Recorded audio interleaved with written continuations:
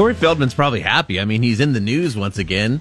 But if you do remember Corey Feldman kind of launching him and his band a few years ago and it fell apart, he knows whose fault it is, and it's not his, 40. Yeah, don't you remember that huge 2017 Corey Feldman music tour? I'm going to be honest with you.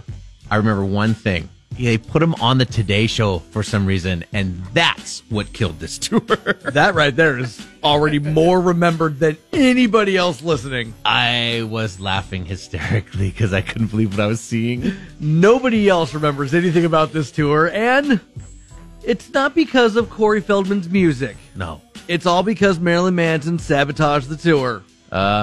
At least that's what Corey's claiming in a new interview. Yeah, he is. He says that Manson planted backup singers and musicians in his crew who were purposely singing off-key and playing the wrong parts.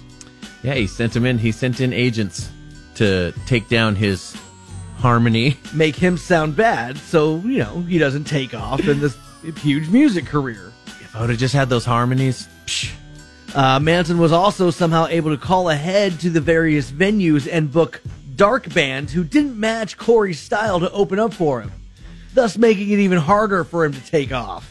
There's a lot of swings and misses in Corey's mind, huh? He's just not being promoted properly. And somehow, all those bands just happened to get Manson's tour bus and his driver for the tour. And they broke down a bunch. Corey thinks it's not a coincidence. Coincidence? No. So why would Marilyn Manson have an interest in sabotaging Corey Feldman? Why?